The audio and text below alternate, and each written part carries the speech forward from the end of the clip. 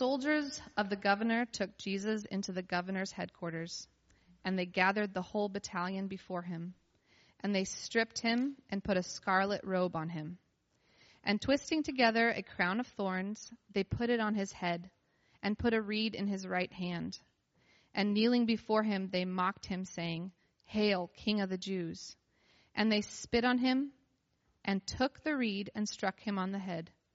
And when they had mocked him, they stripped him of the robe, and put his own clothes on him, and led him away to crucify him.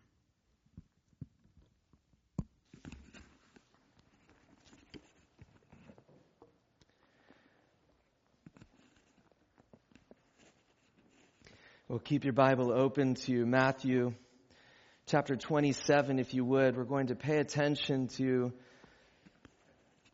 this powerful passage. We're doing this sermon series leading up to Good Friday and Easter called Man of Sorrows. And we're following Jesus in the journey to the cross. And as we said at the very beginning of this series, there is really kind of one big prayer request that I have for my own heart, and for your heart, for our hearts together. And that prayer request is that we would see Jesus a little more clearly. Whether it's the busyness of life that can kind of push Jesus to the periphery of our vision, or whether it's the burdens of life that can cloud our perspective of Jesus. Whether it's the temptations of life that can tug us away from Jesus. Maybe just the tiredness of life. Maybe it's the doubts. Maybe it's the anxieties and worries. Whatever it would be that keeps us from seeing Jesus more clearly, my prayer for us as we spend a few weeks looking at the book of Matthew is simply this, that we would see Jesus a little more clearly. And here in this brief passage, we get a portrait of an ironic depiction of Jesus. This passage shows us who Jesus is in profound but ironic ways. In this passage, we read about the royal mockery of Jesus. The royal mockery of our Lord. And in this picture of Jesus being mocked, we see several important things about him. The first thing that we notice in this passage is the first thing we see in this passage is that this royal mockery reveals to us the identity of Jesus.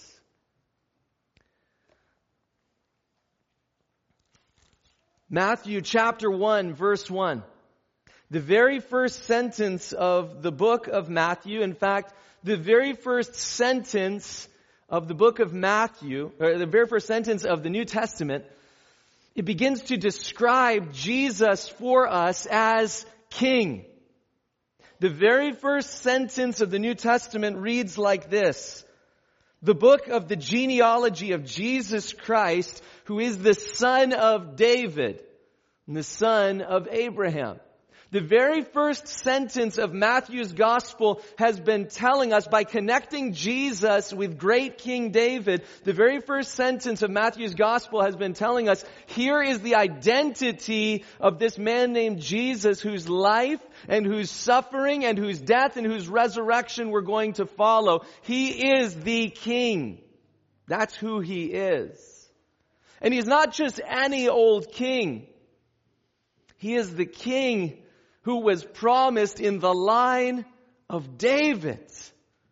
The great King who reigned in Jerusalem 1,000 years before Jesus was born. The great King who received these massive promises about one of his sons reigning in God's kingdom forever. And then as the years went by, there were these building prophecies about the great king who would be the son of David. And you remember those beautiful words that we read in the Christmas season about King David's greater son. These words from Isaiah chapter 9, which tell us about a child who would be born, on whose shoulders would be the government, and of the reign of whose kingdom, and through whom the reign of peace would have no end. We read these great promises about great King David's greater son who would bring an ever-expanding reign, an ever-expanding kingdom of peace. Of course, we don't live in a world that quite looks and feels like that, right? We live in a world that feels like the opposite of peace very often for 1,000 different reasons. Some of them very personal, some of them very public, some of them very individual to us, some of them felt throughout our society. In 1,000 ways, we feel not like we live in a world of peace, but a world that is broken. And yet these promises ring through the Scriptures of a king who would be the Prince of Peace. And now we're reading in the Gospel of Matthew about the kingdom of God coming through Jesus Christ. Things are looking up. But now Jesus has been arrested. And he's been put on trial, and he has been condemned to death, as we saw last week.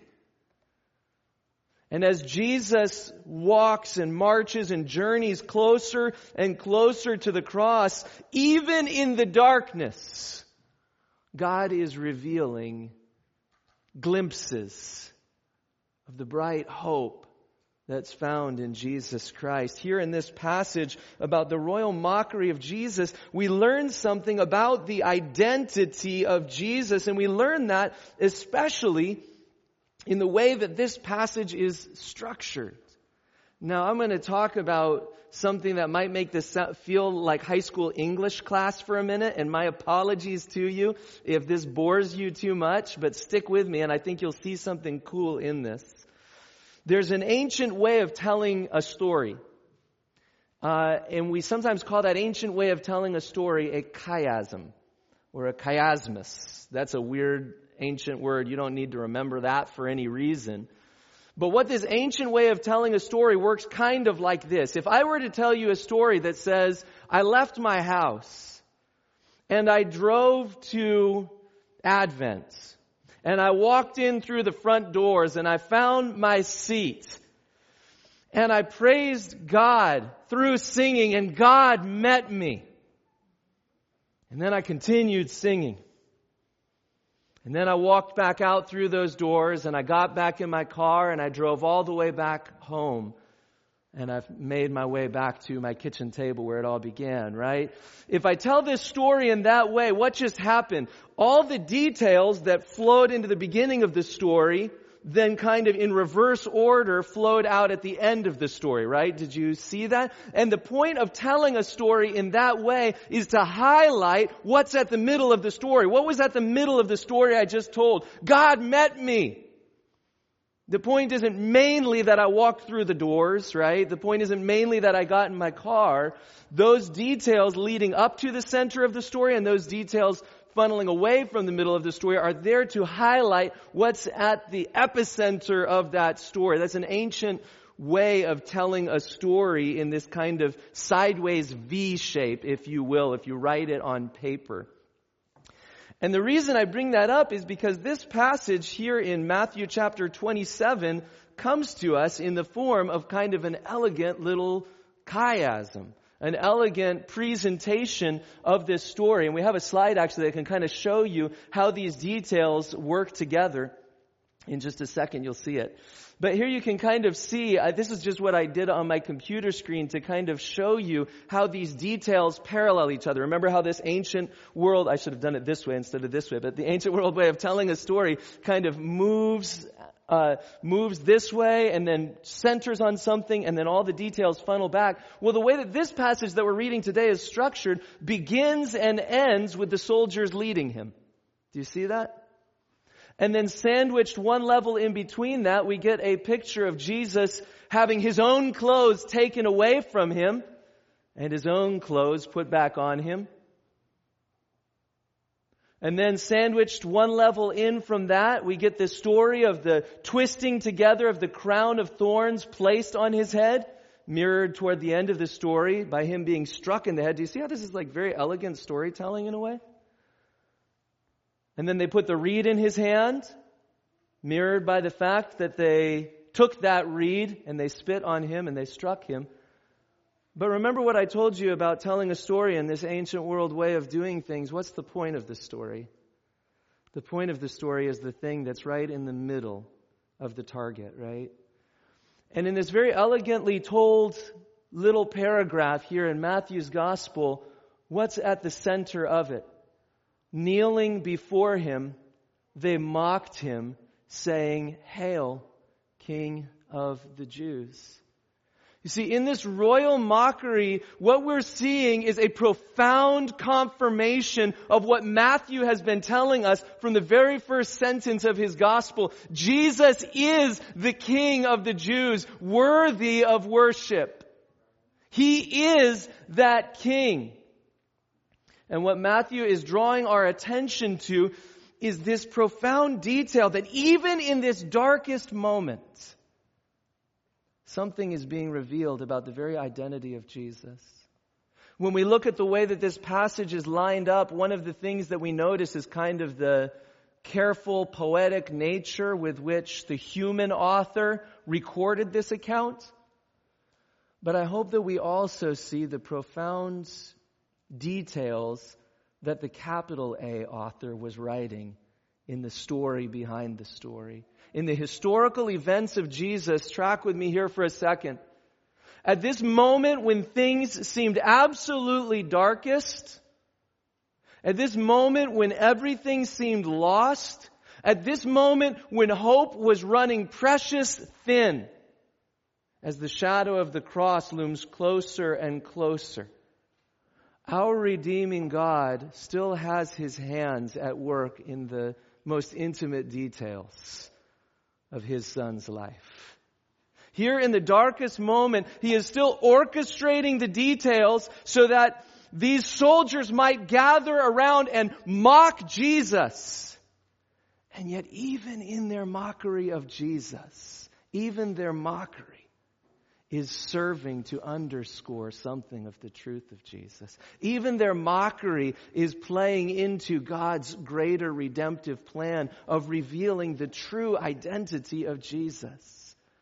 Even their mockery is being drawn up into God's redemptive purposes. And so as they call out, "Hail to the King of the Jews," they think all they're doing is mocking Jesus. But with redemptive eyes, looking back years later, with the advantage of hindsight and the careful details recorded in Matthew's Gospel, we can see that all of their mockery was only playing into God's plan to spotlight the glorious identity of our Lord, Jesus, who is the King. But that brings us to a second point we want to notice here. Not only that the royal mockery reveals the identity of Jesus as King, but even more specifically than that, the royal mockery reveals the mission of Jesus. It reveals something about his mission and something about how he came to accomplish his kingdom agenda. Notice the details of how he is crowned king. He is crowned with a crown of thorns, according to verse 29. This imagery of the crown of thorns is familiar to us, but maybe a bit overly familiar. These mocking soldiers have taken kind of a dried out vine with thorns. Have you ever stabbed yourself with a thorn accidentally while you're pulling weeds in the garden? Ow! It's surprising how much one of those little things can dig in and hurt, right? Soldiers intentionally take whole dried vines of thorns and weave them together to compose this crown. And then they take it and they don't just kind of gently set it on his head so the needles poke in and he says, ow! They take it and they jam it into his skull so that the pain digs all the way into his head, so that his blood flows down like tears on his cheeks.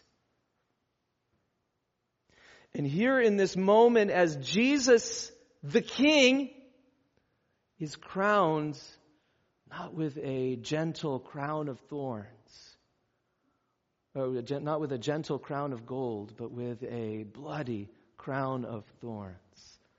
We see something about the mission of Jesus. We see something about how Jesus intended to bring his kingdom. It wasn't through painless triumph. Rather, it was through painful sacrifice. The kingdom of God was breaking into this world in the person of Jesus. But the kingdom of God would not arrive through painless triumph. It would only be possible through painful sacrifice. And here we see a glimpse into something even more glorious about Jesus. It's not just that he's a king. It's that he's a king unlike any other king we've known in our world. In fact, Jesus went to great lengths at certain moments to distinguish himself from the kinds of kings, from the kinds of lords, from the kinds of leaders whose leadership we've experienced in this world. And so, for example, in Matthew chapter 20, Jesus explained his kind of leadership, his kind of reign, his kind of rule like this. Here's King Jesus' mission. You know how the rulers of the Gentiles lord it over them. And you know how their great ones exercise authority over them. It shall not be so among you, he says to his disciples. But whoever would be great among you must be your servant, and whoever would be first among you must be like a slave, even as the Son of Man came, not to be served, but to serve, and to give his life as a ransom for many. This is how Jesus has described his mission to bring the kingdom of God into this world. Not a mission of painless triumph. Not a mission of easy acceptance. Not the path of comfort and ease. Not the path of other people just lining up and saying, how can I make your life happier? But through the pathway of painful self-giving and sacrifice, even to the point of death. This is Jesus' mission, revealed in this vivid picture. This vivid picture of a crown made not of gold and gems, but a crown made of thorns being shoved onto his forehead, with the result of blood like teardrops pouring down his cheeks. The royal mockery that we read about in this passage reveals something of the identity of Jesus as the king, and it reveals something of the mission of Jesus as the king who came to give his life as a ransom for many. The king who came not to be served, but to serve. In this royal mockery, I'll say this as a little bit of a side note, But this royal mockery also reveals for us something about the path of discipleship. It reveals for us something about the pathway of discipleship that we are called to follow Him in. See, in this cultural moment that we live in this place where we live here in America, the expectations are pushed on us all day that the goal is to be served. The goal is to be happy. The goal is to minimize and avoid pain.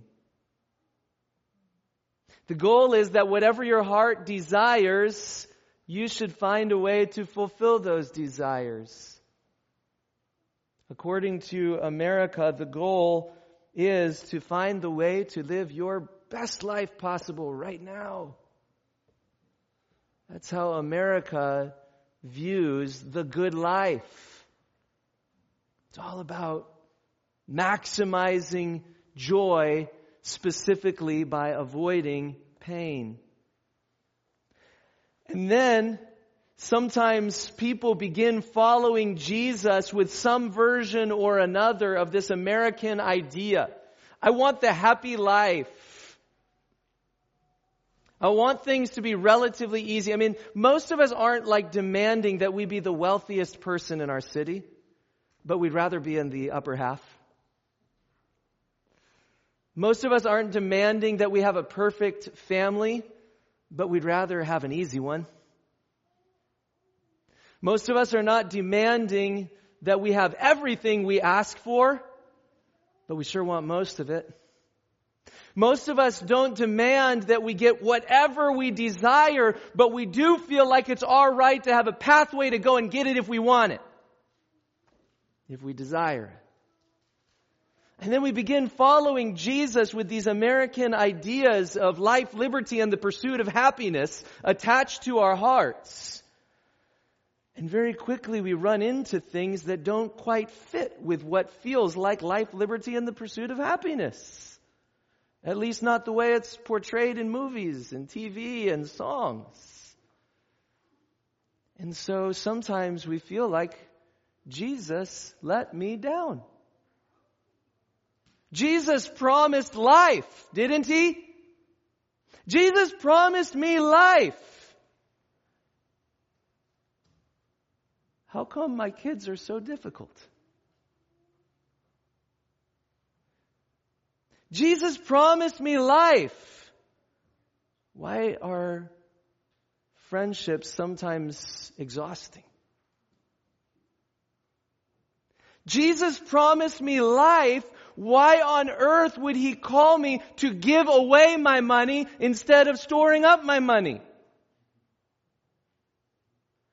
Jesus promised me life. Why on earth does it feel like I'm killing my desires instead of fulfilling my desires sometimes?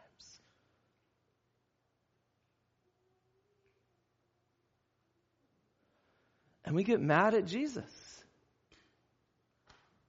And we accuse Jesus of tricking us, of being mean, of being an ogre, of withholding true life from us.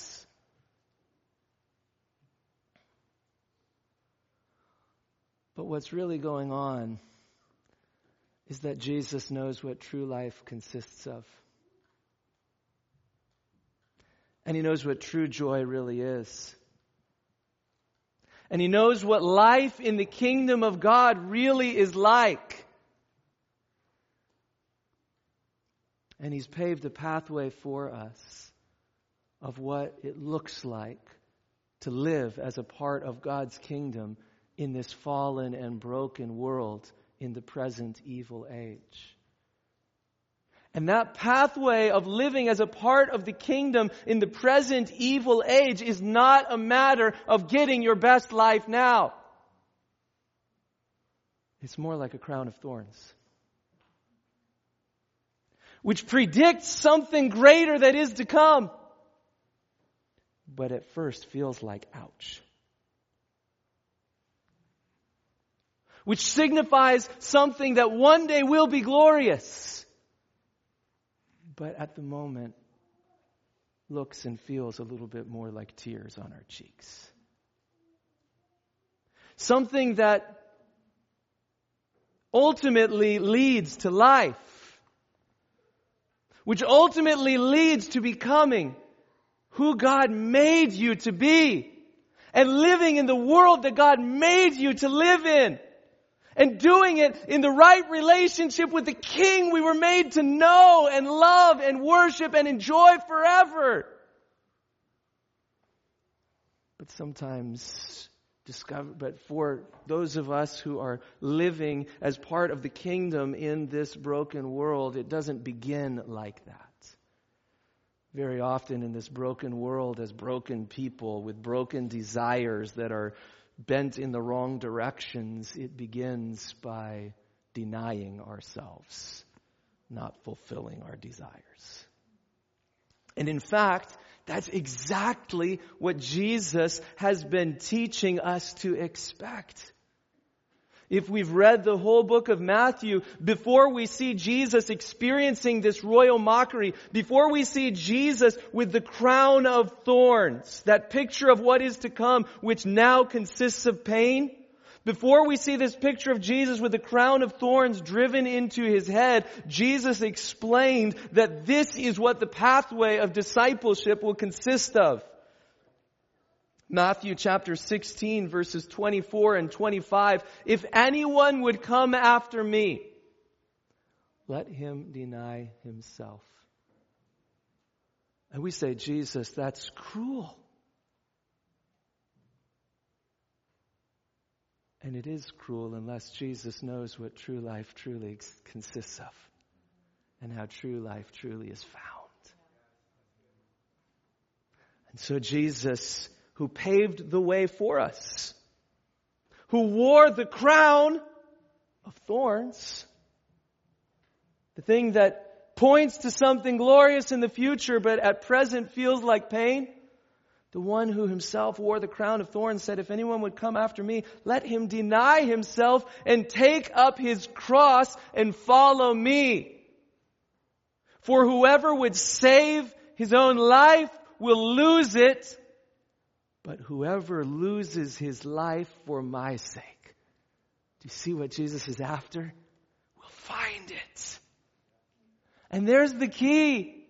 When Jesus calls us to follow him in this pathway of self-denial, which right now feels like thorns in our skull, thorns digging into the flesh, when Jesus calls us to follow in the pathway of suffering now, he's calling us to that pathway with the hope of true life and true joy and true glory then. Whoever would save his life will lose it. You want your best life now, you're never going to find it.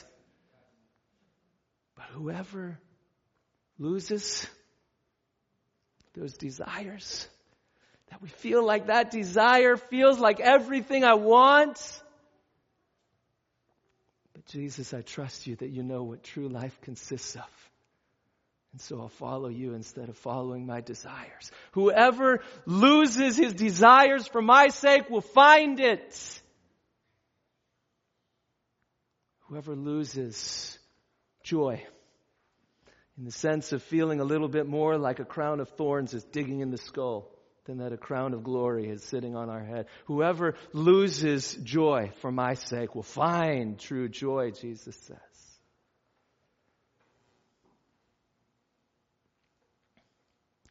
Some of you who are parents with little kids need to hear this word from Jesus. Some days the path of discipleship feels a little bit more like dying to ourselves than thriving. But when we follow Jesus in the pathway, which involves coming not to be served, but to serve, whoever loses his or her life for my sake will find it. Some of us need to think about it this way in the workplace. Maybe we've learned from other patterns in our lives or other patterns around us in the workplace, habits which look a little bit more like the way the world does business. Lording it over other people. I'm the boss here. Or if I'm not the boss, I should be. Lording it over other people, living like it's all a competition, living like the goal is to climb on other people's backs in order to get what we want for ourselves now. And we need to learn a different way of loving people we manage and people who manage us. A different way we love people who are peers with us on the teams we work on. A different way of loving our clients or those we serve. Not just viewing them as people from whom we can get money, but entering our workplaces saying, Jesus called me not to save my own life and get my own respect and get my own ambition served and get my own stuff and get my own money. But Jesus called me not to be served, but to serve.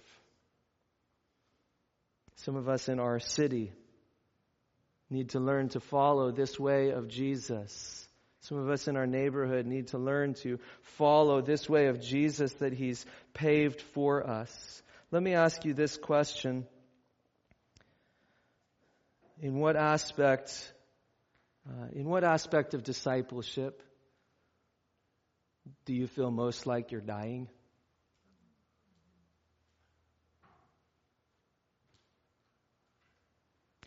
First of all, it's helpful to assume that there will be aspects of discipleship that will feel like dying.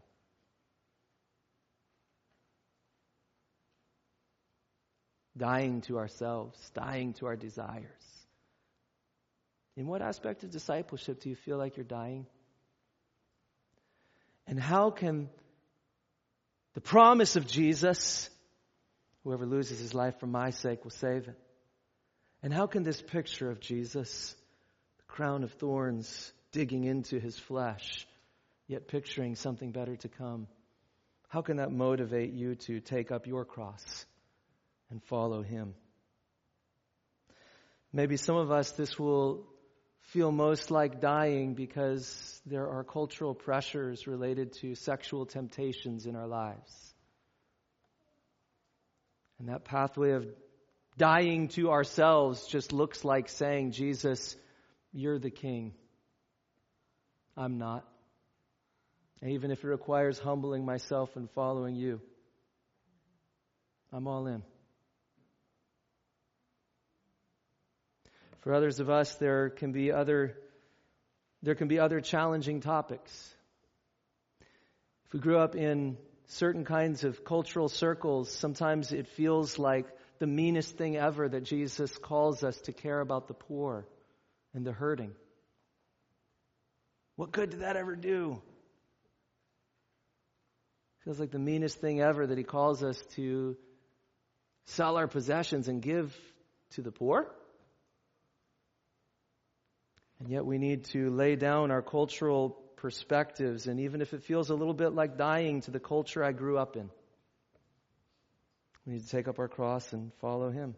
In what aspect does discipleship feel to you most like dying? Maybe there are relational issues that sometimes feel like dying. And maybe we have kind of these cultural assumptions that say I'm kind of a avoid conflict at all costs kind of person. And so maybe feeling like dying means going and starting a conversation with a friend that you know you need to start a conversation with.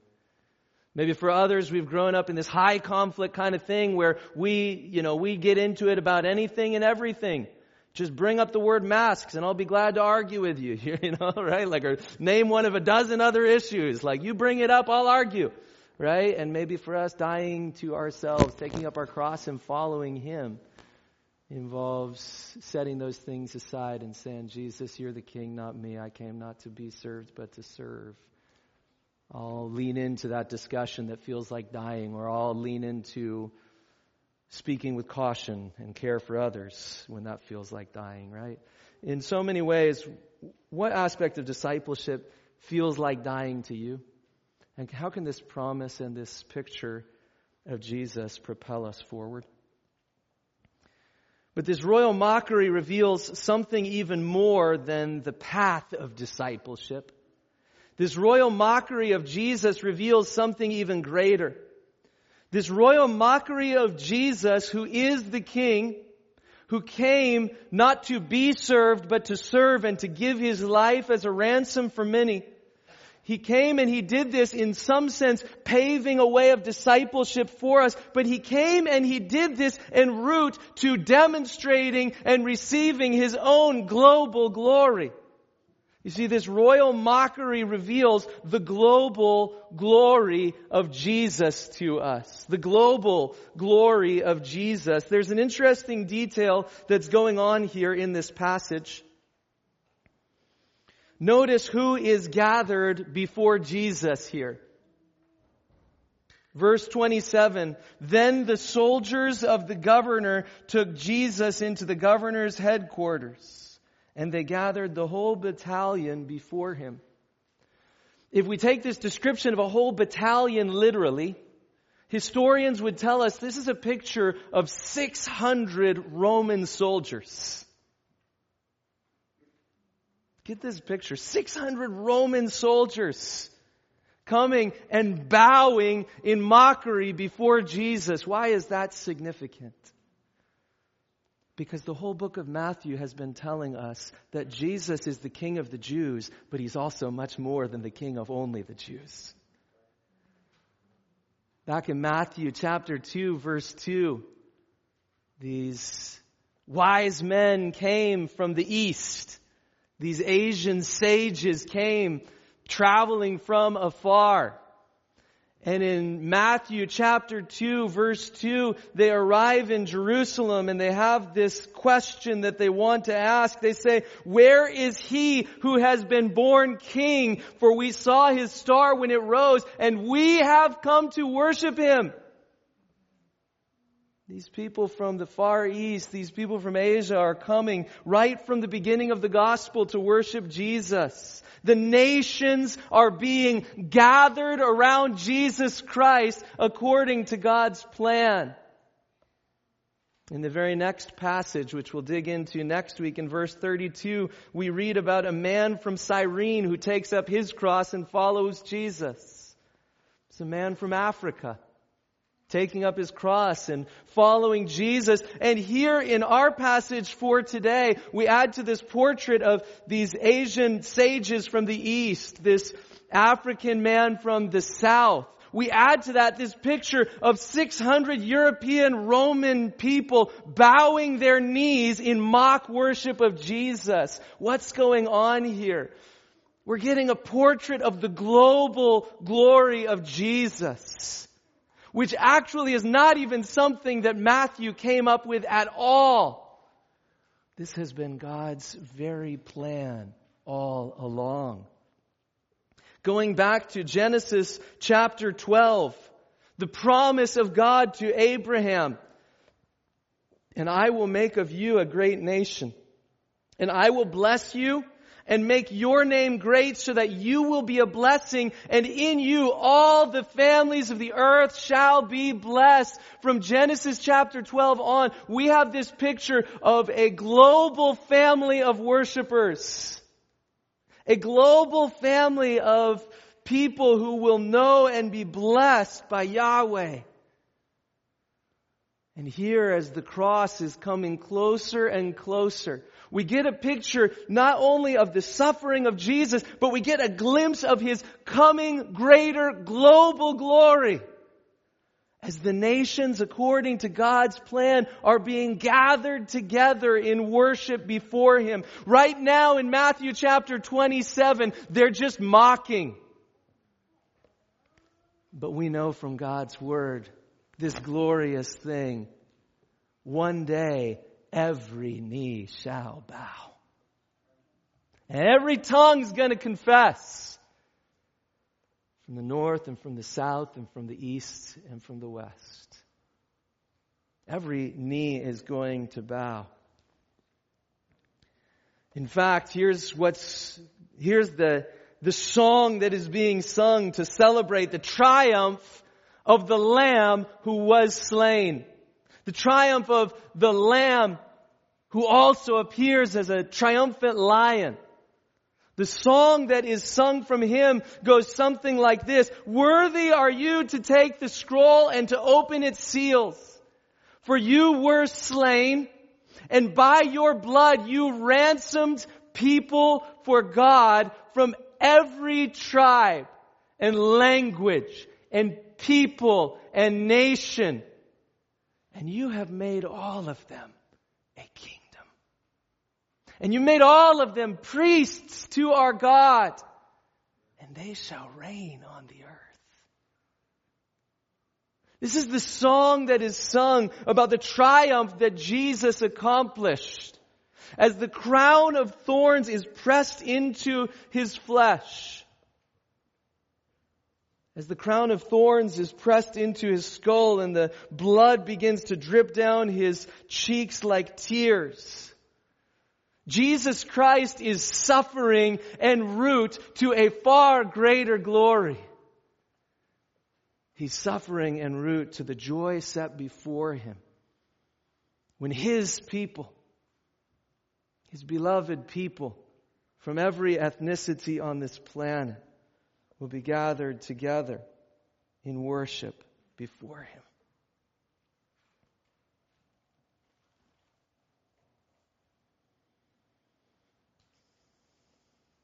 The royal mockery of Jesus reveals that he's a king. But he's not a little king like Herod.